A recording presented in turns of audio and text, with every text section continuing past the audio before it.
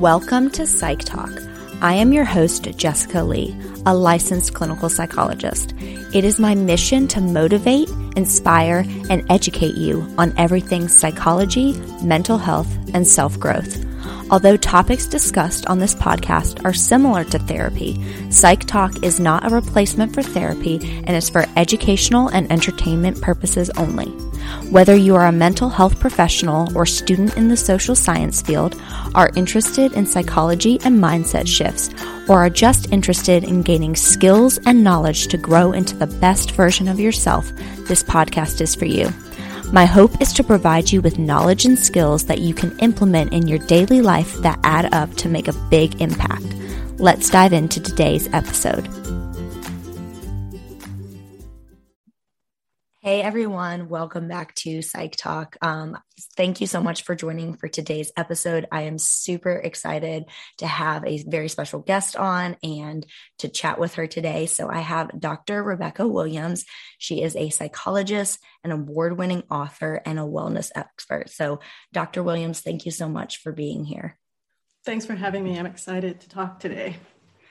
So I just gave you a little bit of an introduction, but do you mind introducing yourself a little bit about your background and what you do? Yeah, sure. Well, you said it very clearly a second ago. I am a psychologist. I just actually moved from San Diego, where I was a psychologist for 23 years, over to beautiful Savannah, Georgia, and it's exciting and fun here. In San Diego, I was a psychologist at a VA hospital for over 20 years. And I was also associate clinical professor at University of California, San Diego. I was an adjunct faculty member at the University of San Diego, teaching a substance abuse course to master's level people. And I had a small private practice in San Diego. So I was really kind of full on doing the mental health care for the last 23 years. And just recently transitioned to slowing down a little bit and writing full time now is what I'm all about. That's awesome. I feel like California to Savannah, Georgia is probably very different. Like actually, it's culturally, yeah, but it's on the same parallel, literally. So it's literally driving directly across the country from one ocean to another ocean. I just put my foot in the Atlantic Ocean last weekend. I was like, whoa, I've done both oceans. I'm pretty psyched about that. But yeah, no, it's culturally different, but there's so much depth here and history here. Every week I go out, I'm just learning so much more about, the city, the architecture. It's just very cool here. Hope you come over soon and visit. I know we were talking before we hit record that my husband and I were just talking about going to Savannah. And my sister and her husband actually went there on their honeymoon. So they had very positive things to say. Cool. So I know you said you're writing full time, but, and you mentioned a little bit about teaching and private practice. So I always like to ask any psychologist or mental health professional I have on what their clinical interests are. Sure. My clinical interests, as you can guess, have always been in the addiction and recovery field. I was working with a lot of clients. I love working with clients in recovery. There's always a lot to unpack.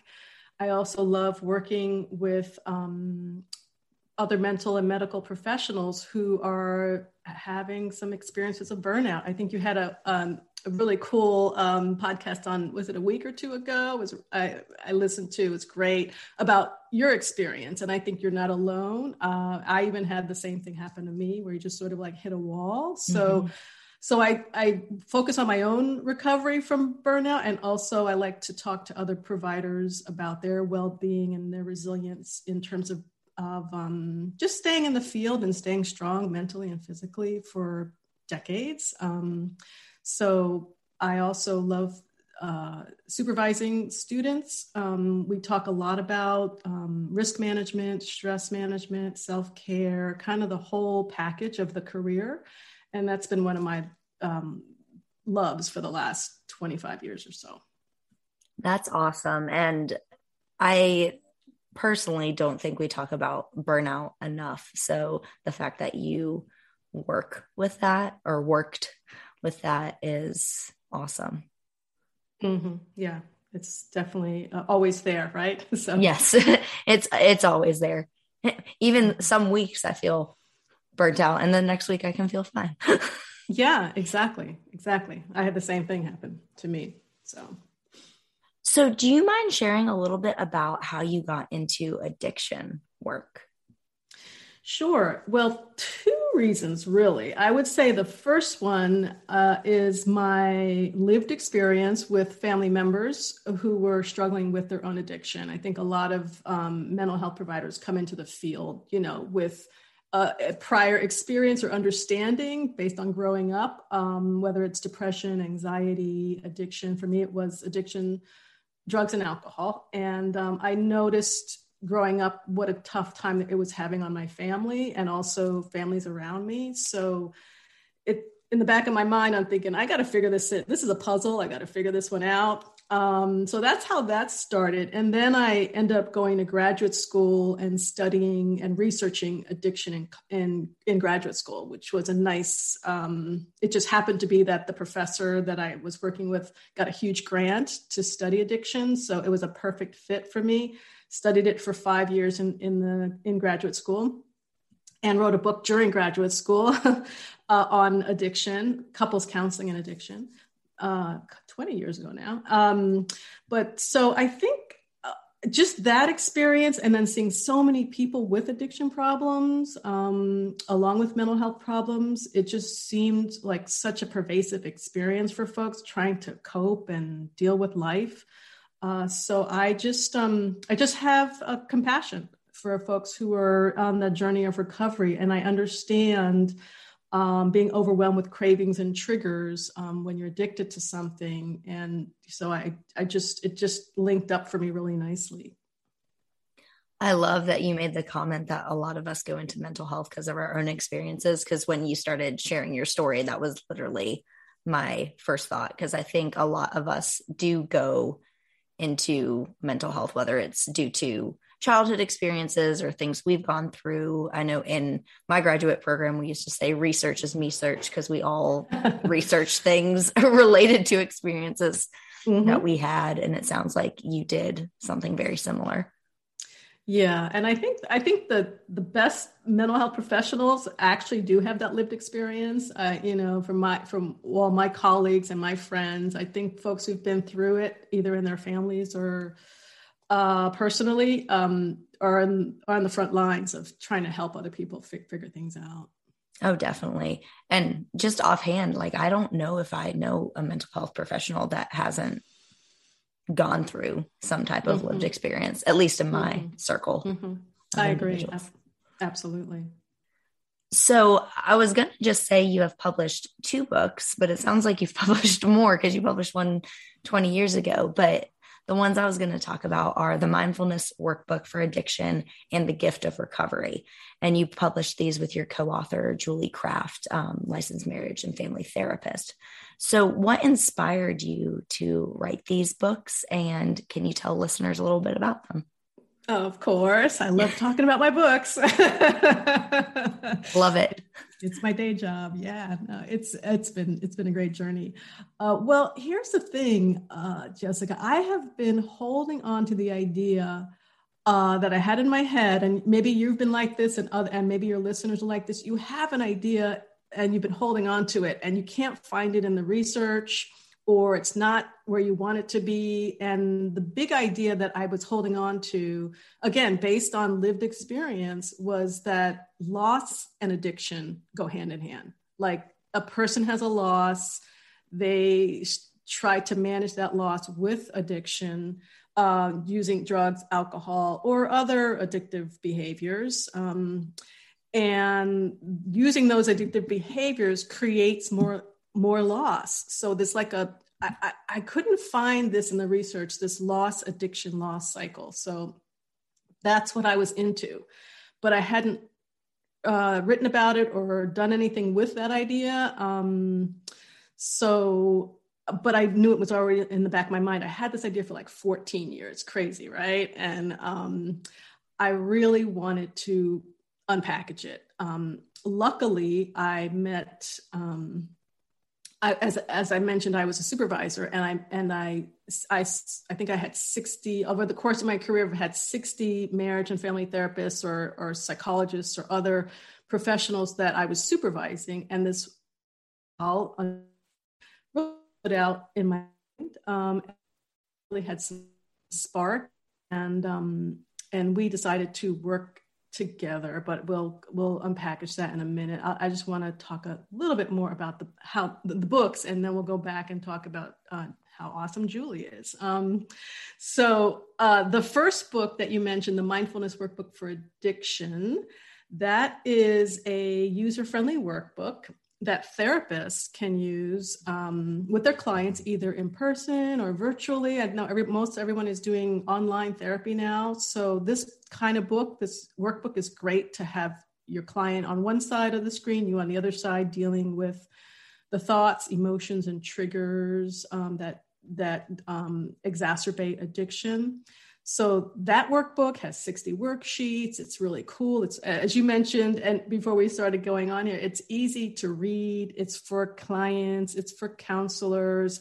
It's actually been picked up in the prison system. So people who are really at the beginning stages do really well with this book, the workbook.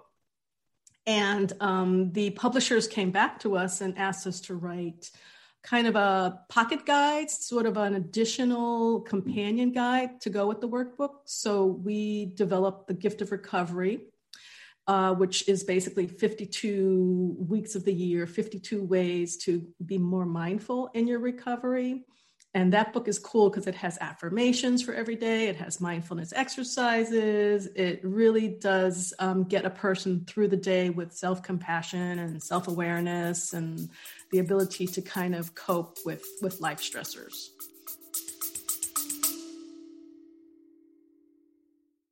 Hello. Would you like to learn to meditate? Or perhaps you've meditated for quite some time. I started around 50 years ago.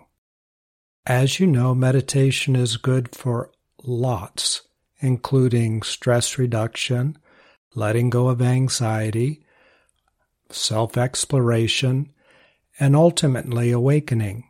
If meditation or awakening interests you, check out my podcasts on Awakening Together with William Cooper. All of them are free. Both the description and the link are in the show notes of this podcast. I love that you mentioned the affirmations because you were so kind to send me your books ahead of time. And that was one thing that really stuck out to me when going through the Gift of Recovery, seeing the affirmations. And I did a lot of self-compassion research in graduate school. I love self-compassion. So anything like self-compassion, mindfulness space, I love. And that also is very user-friendly, to use your term, similar to the workbook as well. Mm-hmm. Yeah, I affirmations were big they were big a long time ago. They've been around and then they stopped and then it came back. And I think just having on your phone or maybe a Post-it note, a daily affirmation is very powerful. You actually can change the pathways of your brain by continually looking at positive affirmations about how to get through a rough patch or knowing that you're good just the way you are, kind of thing. So I'm a big fan of affirmations. I am too. The alarms on my phones are all different affirmations because I'm one of those people that sets like 5 alarms, but exactly. They're all different affirmations for the day. Right. Right. And how does that work for you? Do you find that it helps your day? I love it because the primary one that goes off like the first alarms or the first thing I see is you are more competent than you think, because imposter syndrome and just, burnout, like we were talking about. And it's nice to, when you're turning off your alarm, the first thing you see is something positive rather than like, I don't know, scrolling through social media. Right. Or beating yourself up for something that's either small or that's not, you can't fix, or, I think part of addiction too, recovery from addiction, is realizing that It is what it is. This is how life is. I mean, as much as we want to change it and fix it and make it different, recovery from addiction is about those tiny affirmations that just basically say, you're good, you're fine, you're going to make it, be kind to Most yourself. Definitely. Mm-hmm. So I know you said you wanted to talk about how amazing Julie is. So we're really going to be discussing how to write a successful book, specifically with a co-author. So first part of this question is, why did you decide to write your books with a co-author? And can you talk a little bit about the process of finding a good co-author and what things to look for when determining a good fit? Oh, those are all really important and good questions. Let me start with why I decided personally. I love collaborating with folks. As you probably remember, in graduate school or even in undergrad, you can, when you have your team with you, whether it's another professor or it's your colleagues, and you write together or work together, it's fun. It's great. And you actually do really well on the projects because you're in a pretty good space when you're working with other people. So I love to bounce ideas off of my colleagues. I want to hear their ideas. Writing is a lonely process. Any writer will tell you that. Most of us are introverts, and it's okay for the most part, but generally speaking, it's pretty lonely when you're sitting with the screen, all day. So I think having collaboration is key, and also having different viewpoints. For example, Julie is, I think, 20 years younger than me. So it's her viewpoint versus my viewpoint. We're from different places. We have different life experiences. So it's been kind of cool to hear her perspective on things, especially addiction and mindfulness and loss. It's been fascinating. So how do you find a good co-author? Yee-hoo. Well.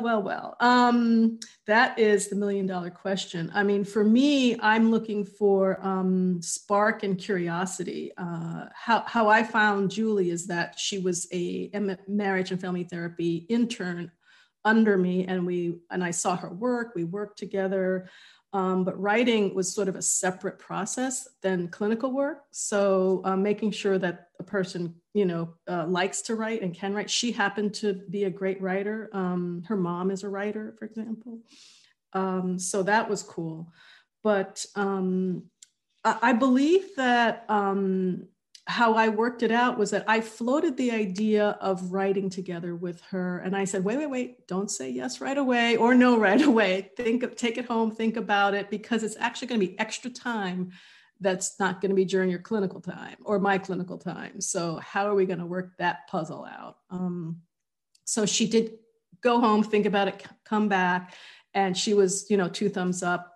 She wanted to do this. I was looking for someone who was kind, intelligent, and motivated, because who do you want to hang out with for the next 10 years?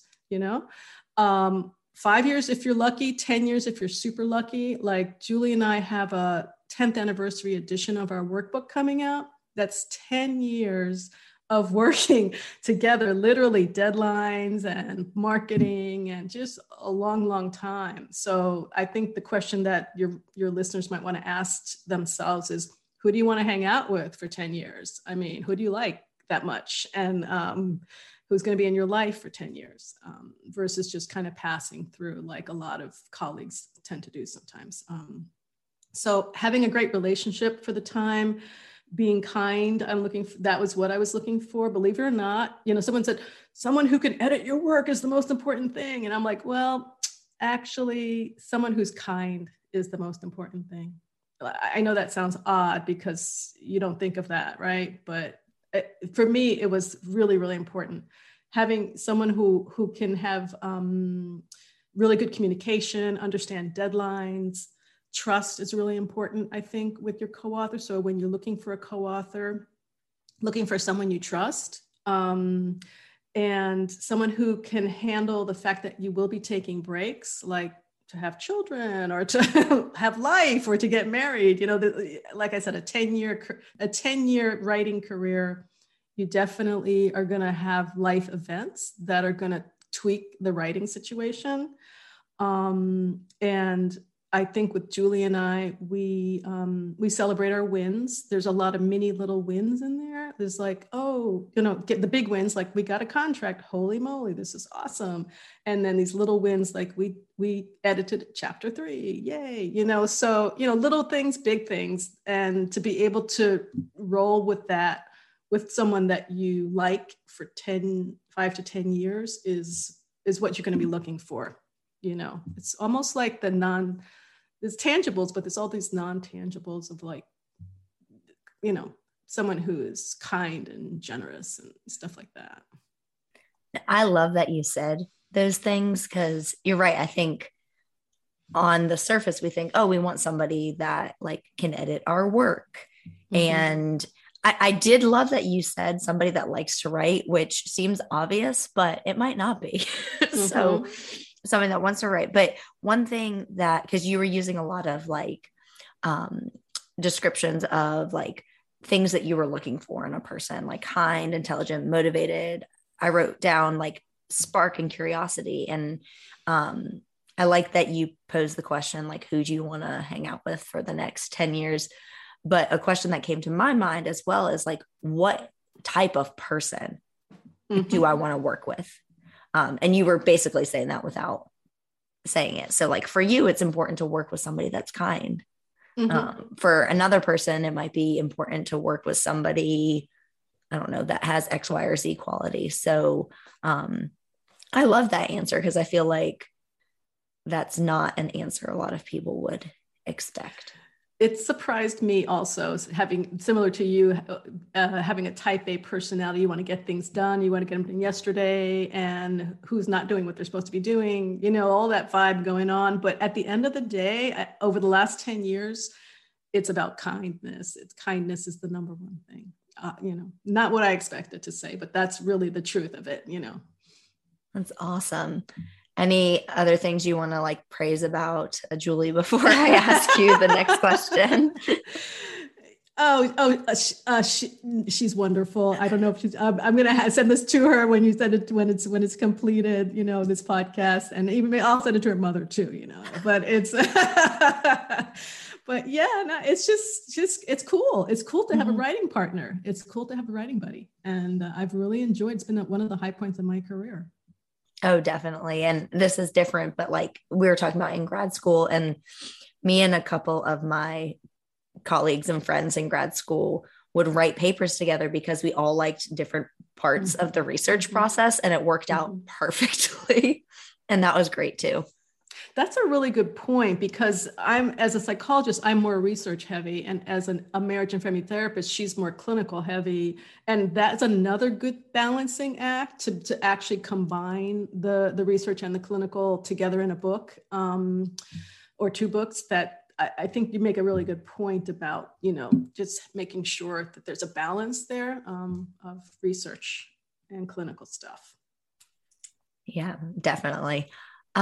So this is going to be like a super broad question, but can you describe the process you went through with regard to like pitching, writing, and publishing your books, and any million steps in between that I did not ask about? Yes. This is a whole podcast in itself. Honestly, this question, it's a cool question. I hope I do it justice. Let me see if I can kind of take it in steps here.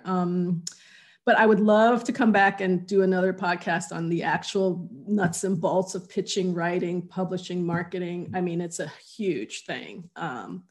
Anyhow, first things first, the topic. Obviously that your topic has to grab the reader, right? And it's got to be something relatively new, but also something that people know about, So for us, of course, it was addiction and mindfulness. And 10 years ago, mindfulness was new-ish, but addiction had obviously been around for, since the beginning of time, right? So just being able to maybe meld things together and have an idea of, like, let's just say you're a pediatric psychologist, so you're probably going to focus on, family and what does the family need, plus you want to maybe add a little piece that's new. That's number one, is really grabbing your audience with your topic and then figuring out who your target audience is. That's number two. So for us, it was both therapists and people in recovery. That's a huge number, and I'll tell you what the number is. So according to the National Center for Drug Abuse Statistics, 30 million people in the US have a problem with drugs and alcohol. Your target audience is 30 million people. Is that okay with you? Yes? That's a lot. Okay. So that's the mindset that you have to start thinking about. The larger the audience, the better, right? And the other big audience, as we talked about earlier, is the mental health professionals in the US, and not just the US. I'll talk about that too. But the Department of Labor says there are 577,000 mental health professionals. Okay, that's over 500,000 mental health professionals. How does that number sound to you? Is that a good enough number, big enough number? Is that a group of people that you can get your arms around? So whoever your audience is, you need to research it and figure out who they are, where they are, what the demographic is, and not just in the United States, but in other places too. For example, I've done podcasts, not Australia, for the Australian audience. I've done webinars for Canada and the Canadian audience. So that's pretty cool when you think about going wider than just the US of A. And our books have been translated into Korean, Japanese, and Hungarian, and soon to come out in Russian. So once you start, your mind starts going target audience wise, think wider, think larger. So it's good to know who your audience is, but make sure you can expand it out. Next, after the audience, is the publisher, of course. So for me, what we did is I looked on my clinical bookshelf and I noticed there were a couple books I was reaching for again and again. And you may have the same situation. Okay, I'm going to pull this book off the shelf because if my client has this problem again and again and again.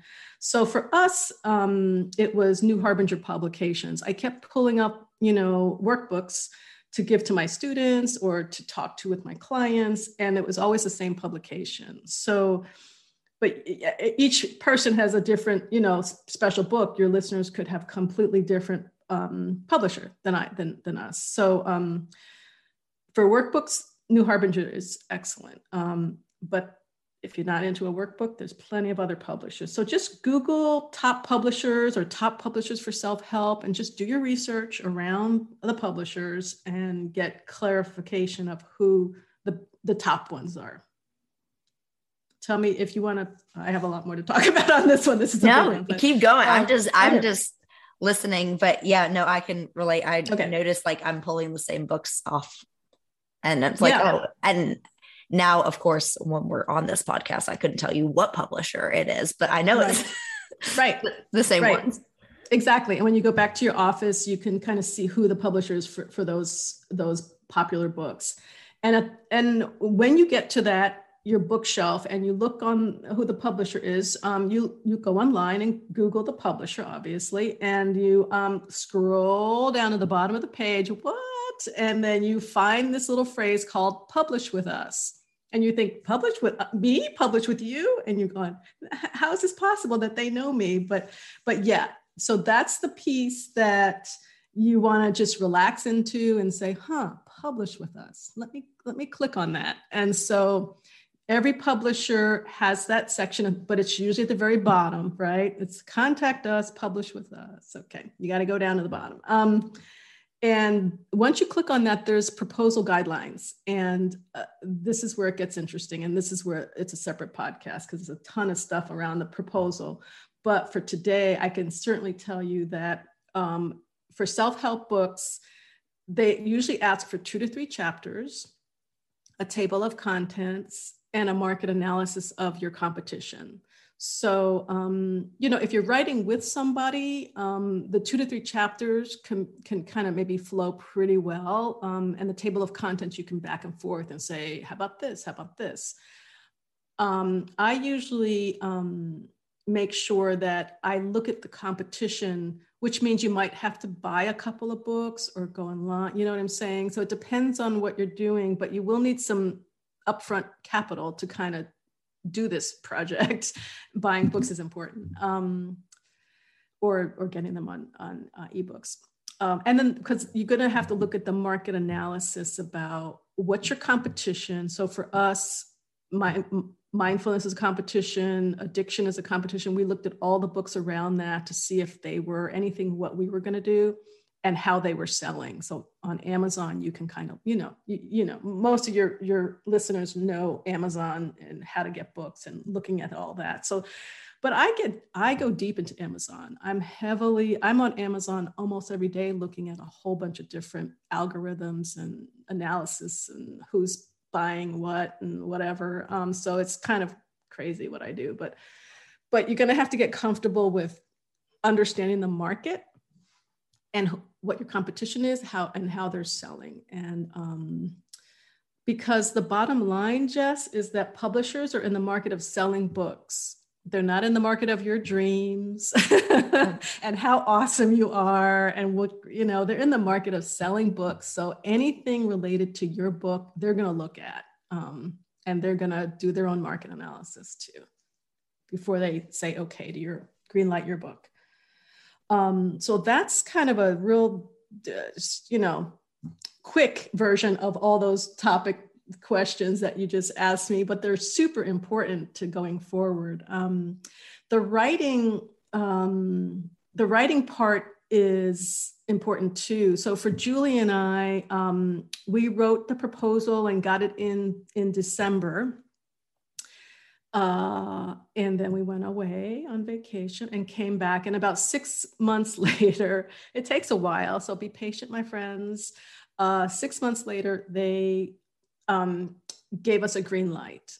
So they reviewed it. They take it to, what they do is an acquisitions editor over at, say, New Harbinger takes it to her team or his team, and they've got to sell it. So the acquisitions editor now has to sell your idea to a whole team of people.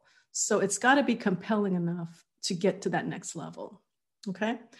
And then from there, once we got the okay and the contract was reviewed and signed back and forth, it took about 9 months to write the book, give or take. But they have deadlines for us and we have to hit those deadlines. Obviously, you've been there.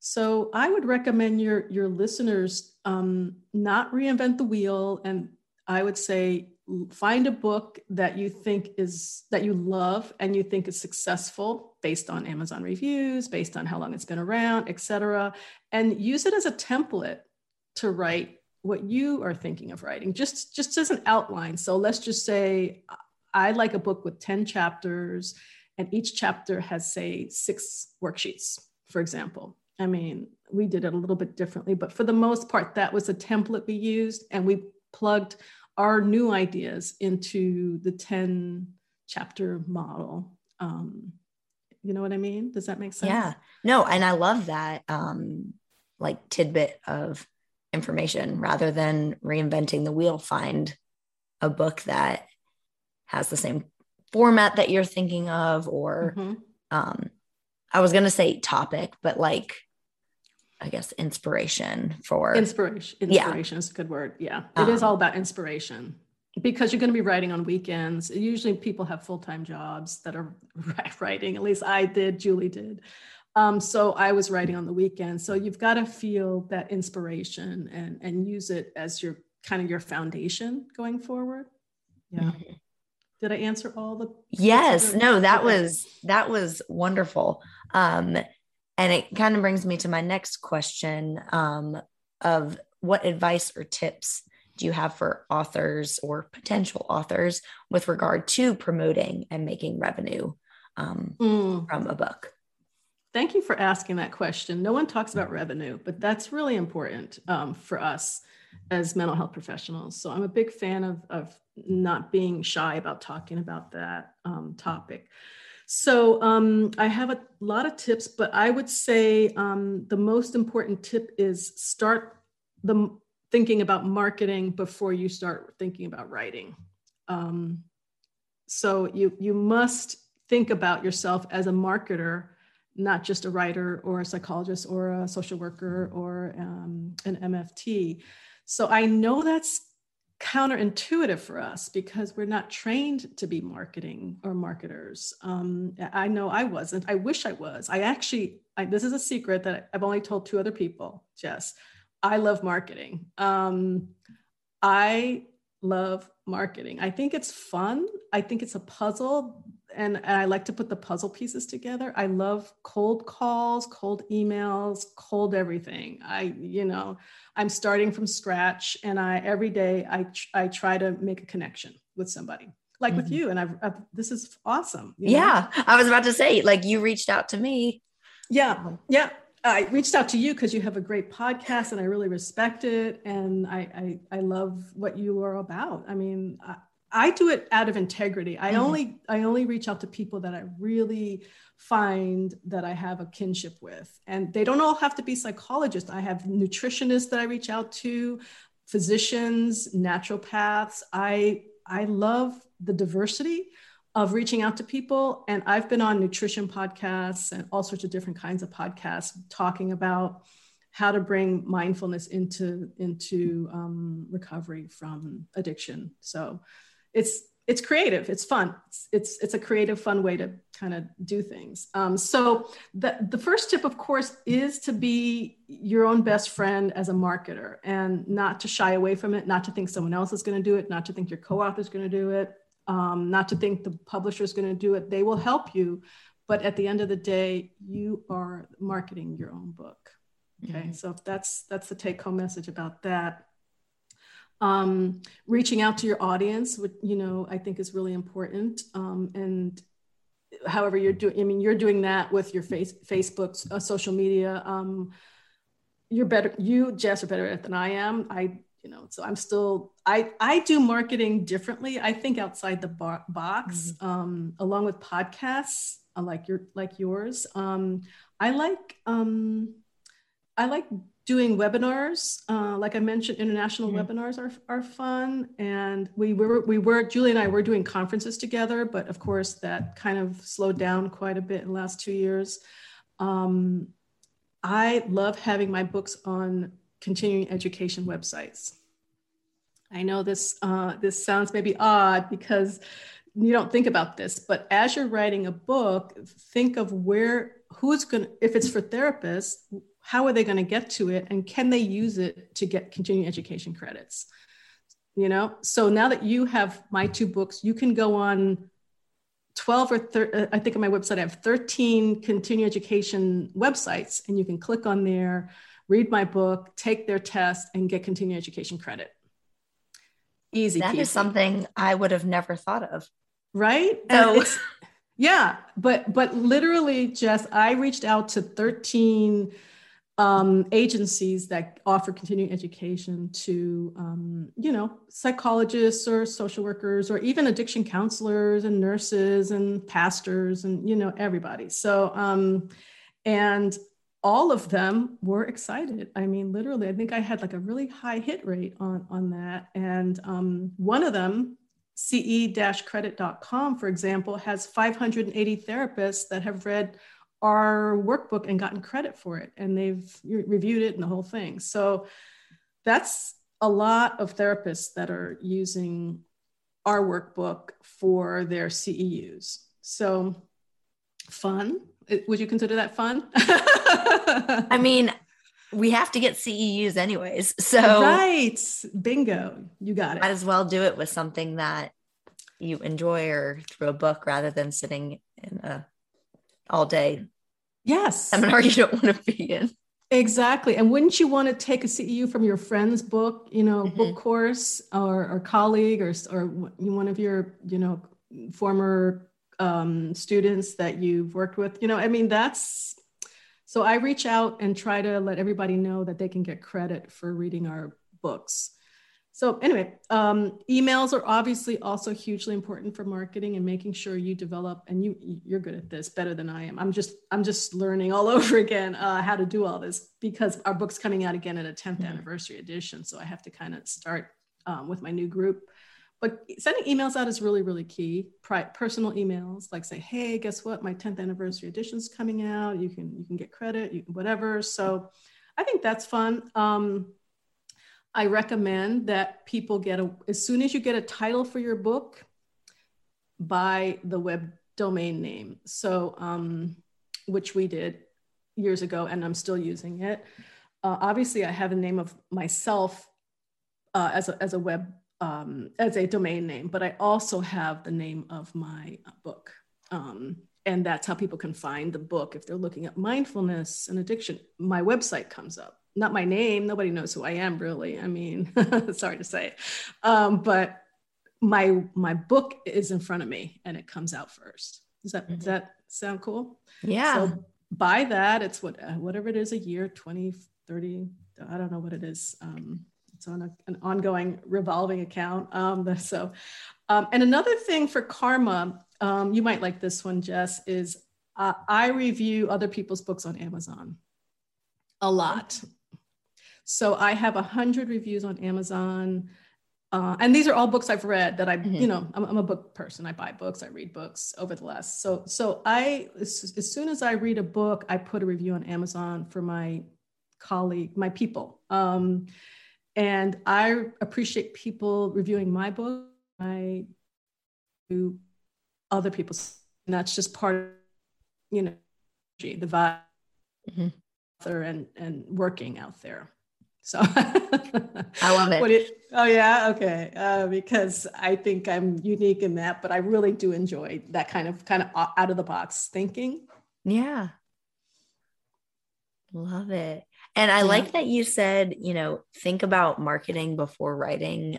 Yes. And the first thing that came to my mind, and this could totally be off base, but like for me, as some like, kind of like we were talking about, like you have an idea, you shared that you had an idea for a book for like 14 years. But if you're marketing, if you're saying like, I'm coming out with this book, I have this domain name, even if it's not written, that like gives you accountability. Exactly. Yeah. Like, okay, now I have to do this because I'm telling people this thing's coming out. Right. And kind of in addition to that, if you know a web designer or you have a buddy who's a web designer, I mean, I had to hire a web designer, but she was the one who recommended I just immediately grab the title name and hold on to it, even before the book, even before the website was up, even before the book is out, just grab it. And that you are accountable at that point to take care of that. So, yeah. Yeah. I love it. So, as we're kind of nearing the end, if someone is listening and is considering writing a book, but is hesitant or doesn't feel like they know where to start, what advice would you give them? Yeah, I would first say I'm a big fan of this mantra, be expert at the problem. So whatever the problem is for you, whether it's where do I start? How do I do this? I don't have the confidence. I don't know how to market, whatever the thing is, or I don't know enough about the topic that I love. Be expert at it, which means you'll have to research it. You'll have to take classes in it. For example, like you mentioned earlier, writing, make sure that you are writing with someone that likes to write. I am taking a writing class right now. And I think your listeners may want to take a writing class or a marketing class or a class on how to write a proposal, for example. These are all really cool buckets of things that you can get really good at if you become expert at them. So get comfortable researching your ideas, get comfortable on Amazon, just kind of not lean into it, lean back and notice, what it is you need personally. You may need a mentor. You may need to work with someone if you have self-doubt. And writing with a co-author is, if that's something you want to do, embrace that and be an expert at what that's all about, like listening to this podcast or other ways to figure out how to write with somebody, how to get the voices lined up so that the book actually feels like it's from one voice, for example. And ultimately, you can do this. Be kind to yourself and be patient. It does take time. It will take a couple of years door to door to actually, if you start a project after you listen to our podcast, and then you start your project, it'll take like a couple of years from now. Okay. But that's okay. Just be patient with yourself and your co-author. Yeah. Bringing in that self-compassion that we talked about. Full circle. Mm-hmm. So Rebecca, this has been great. Is there anything I have not asked you about that you do want to touch on as we are wrapping up? Yeah, I was just wondering if you're thinking of writing a book or what your plans are. So when I was in graduate school, I actually co-edited a book. It's very research heavy, a positive psychological approach to suicide. So it's very research heavy on suicide. And when you just said not even a couple minutes ago, like it will take years, it literally took all of graduate school for us to write that together. Granted, there was other things going on. But yeah, I mean, recently I've noticed like a lot of people I've connected with through social media and things like that have, and by people, I mean, other mental health professionals have been writing books. And it's definitely in the back of my mind. I'm kind of in the phase of, I don't know where or what I would write on yet. But I think I'm the type of person, if something comes to me, it's like, oh, like even just starting this podcast, like I had the name for this podcast well before I even knew it was going to be a podcast. Like, if that makes sense, I was like, psych talk. I don't know what I'm going to do with that, but one day I'm going to use that. So yeah, possibly one day and in all my spare time. That's a joke. Right. But like you said, it's weekends, it's nights. And I do miss writing. Like you have your PhD. So we did a lot of writing and research in graduate school. And I haven't been doing that as much since working clinical full time. But I definitely miss that aspect of things. So possibly. Yeah. And, a co-writer and a co-author cuts the work in half. And keep that in mind as you decide, if you decide to move forward, that it's actually, instead of writing 10 chapters, it's writing 5 chapters, so, and I think most of us in graduate school are pretty good at editing and looking at other people's work. And so that skill will definitely come into play. And I think that's a fun skill to have too, the editing skill. But yeah, so it's waiting for you out there, whatever that idea is. Yes. And when I figure it out, I will be sure to let you know. Please let me know. I'm curious. I will. Curious. Yeah. So the last question I like to ask all my guests is, where can people connect with you? And for you, where can people buy your books? Okay, well, pretty easy with me. Mindfulnessworkbook.com is where you can find out about me, my books, the CEU stuff. I'm going to post your podcast on my website, which will be fun for other people to check out. My books are everywhere: Amazon, Barnes & Noble, Walmart, Books A Million, and my publisher's website, newharbinger.com. I think they're having a deal going on right now, 20% off for the next couple minutes. So yeah, I think everywhere. And hopefully you can touch base with me if I can help in any way. And I'll put your links in the show notes of this episode so people can connect with you even more easily. So thank you so much for joining and reaching out and having this conversation. I love it because obviously we talked about addiction and mindfulness, but it's different than podcast episodes I've done. But I think just knowing the audience that listens to this podcast and people that I've connected with, I'm sure there are plenty of people having that kind of itch. Should I write a book? Should I not? What would it be like? What does it look like? knowing that having a co-author is half the work, maybe that will motivate people. Yeah, totally. Jump on it. So just thank you so much for taking your time to chat with me this evening. Thank you for inviting me, Jess. It's been fabulous.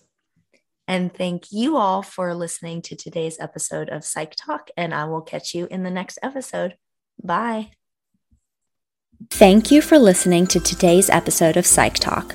I hope you found so much value.